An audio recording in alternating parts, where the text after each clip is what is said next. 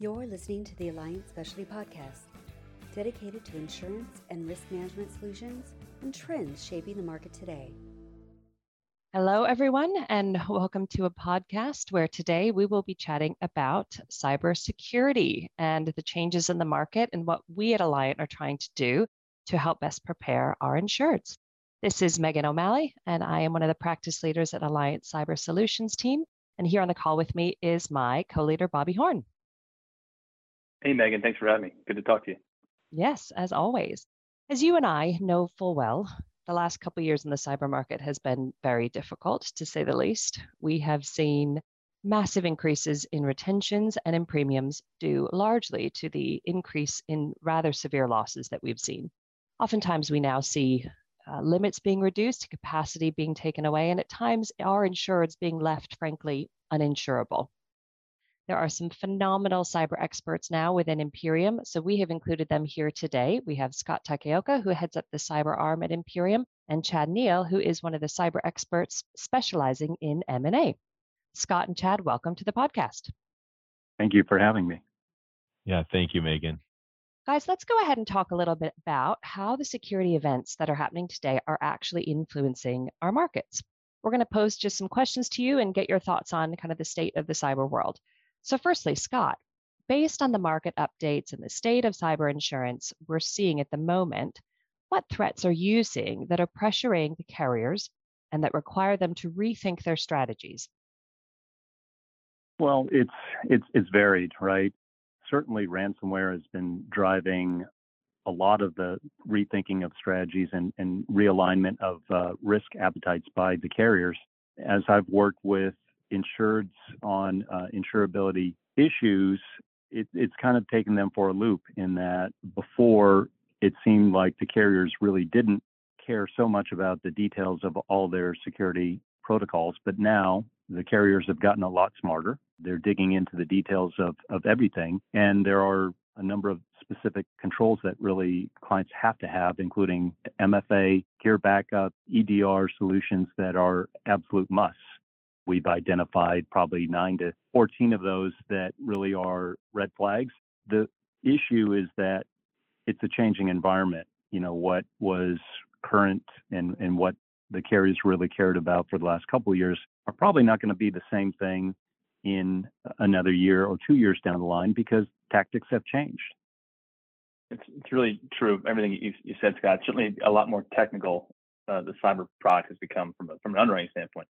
Chad, I'll turn to you here. With your focus on the private market space, how do you see those forces or others impacting portfolio companies who tend to occupy the SMB space? Great question.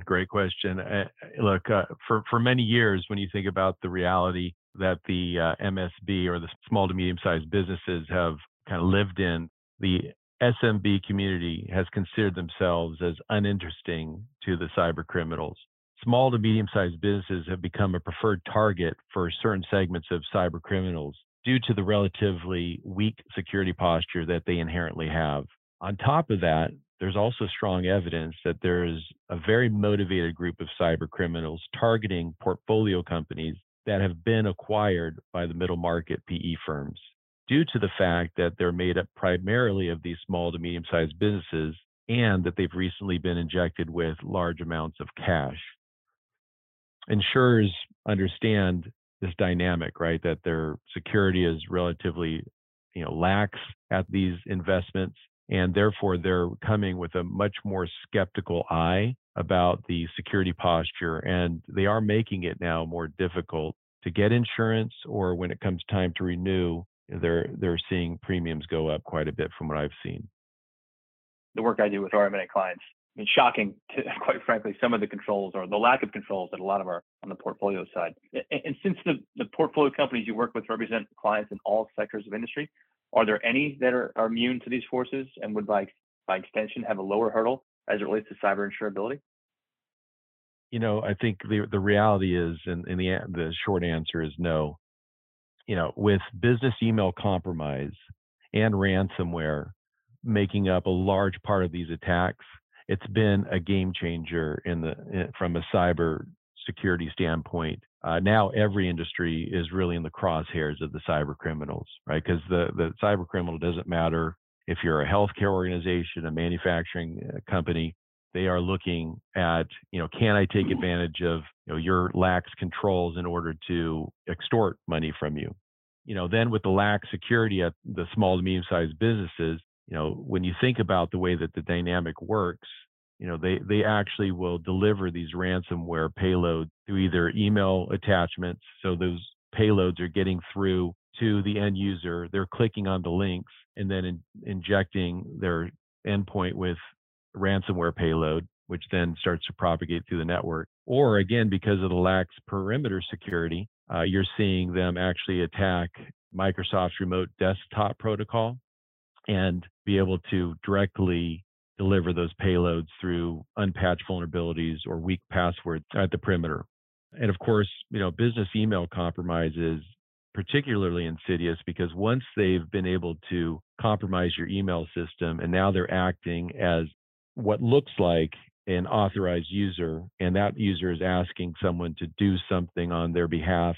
Oftentimes it's changing wiring instructions to a new bank. It's very difficult for people to detect. Chad, I think that's such good info. And it's funny because I feel like everyone these days is so focused on ransomware that they're forgetting the prevalence of business email compromise, which, as you pointed about, is a big concern. Yeah. I get a phone call from portfolio companies, private equity firms that have had this happen, a couple times a month, and it's to the tune of several 100,000. I've seen business email compromise that have been in the millions from a loss perspective. So it's really a problem. Yep, it sure is.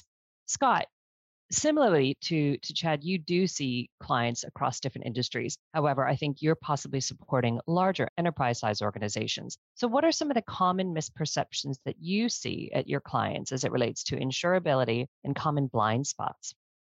That's an interesting question. And it's one where from an insurance process, it's a challenge. And I'm going to highlight the application process because within cyber, it's following tried and true application checkbox applications.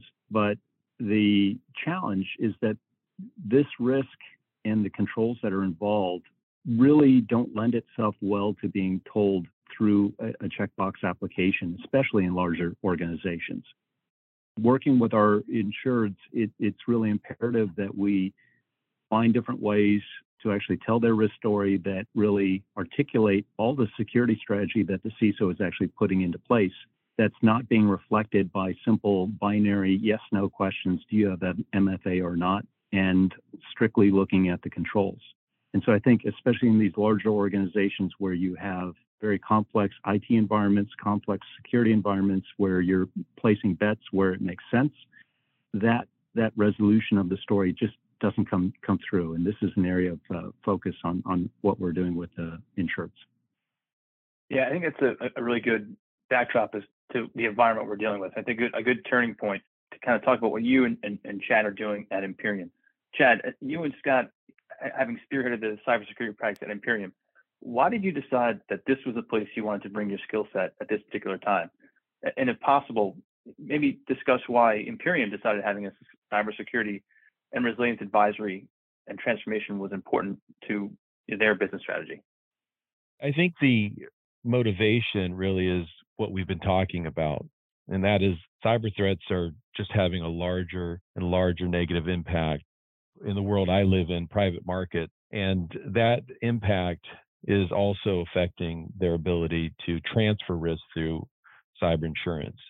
It's just getting harder and harder to put the right amount of focus from a protection standpoint for these firms that are trying to build their businesses, and it's also getting harder for them to find some insurance, and it's costing more. So it's with this challenge in mind that I decided to join Imperium to build the cyber practice with the goal of delivering risk management and resiliency solutions directly to my private market clients. What's exciting about the Imperium opportunity is, we've got really strong backing by leadership to build, a top-notch cybersecurity practice. And what's even more exciting is that we get to start with a clean sheet of paper. So, Scott and I are working together to take everything that we've seen over our course of our career and what we know clients are looking for and help design that.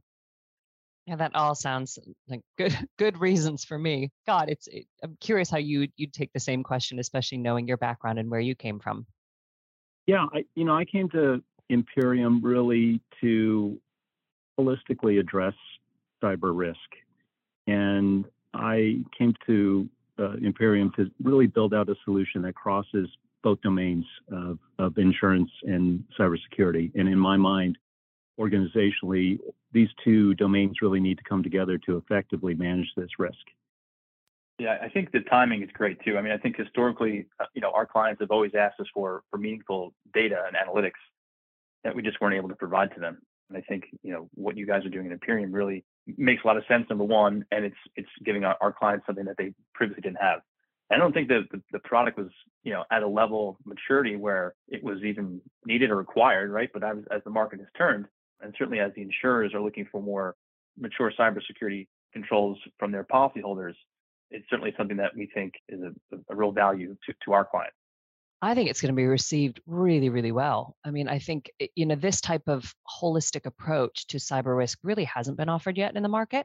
And I think everything you just said, insurers are wanting better risks on their books. But I think in the last couple of years, what insureds have realized is they all actually genuinely want to be better risks. I've had more engagement with CISOs and CTOs in the last couple of years who are going, we're really trying hard and we finally understand how this plays into risk transfer. And so I think with that kind of engagement and that desire to be better risks and to really benefit their companies from a more holistic approach, teaming up with folks like Imperium and the product that you guys or the services you're offering is going to be super beneficial, not just to insurers and being able to send them better risks, but really to our insurers and the education process and the understanding and the collaboration that it forces within an organization. I think our clients are so ready for what Imperium have to offer. So yeah, I'm really excited about it. Well, I think that's our time for today. I'd like to once again thank Scott Takaoka and Chad Neal from Imperium for joining us today, and Megan O'Malley, my colleague here at Alliant. For more information, you can go to www.alliant.com. Thank you, Bobby.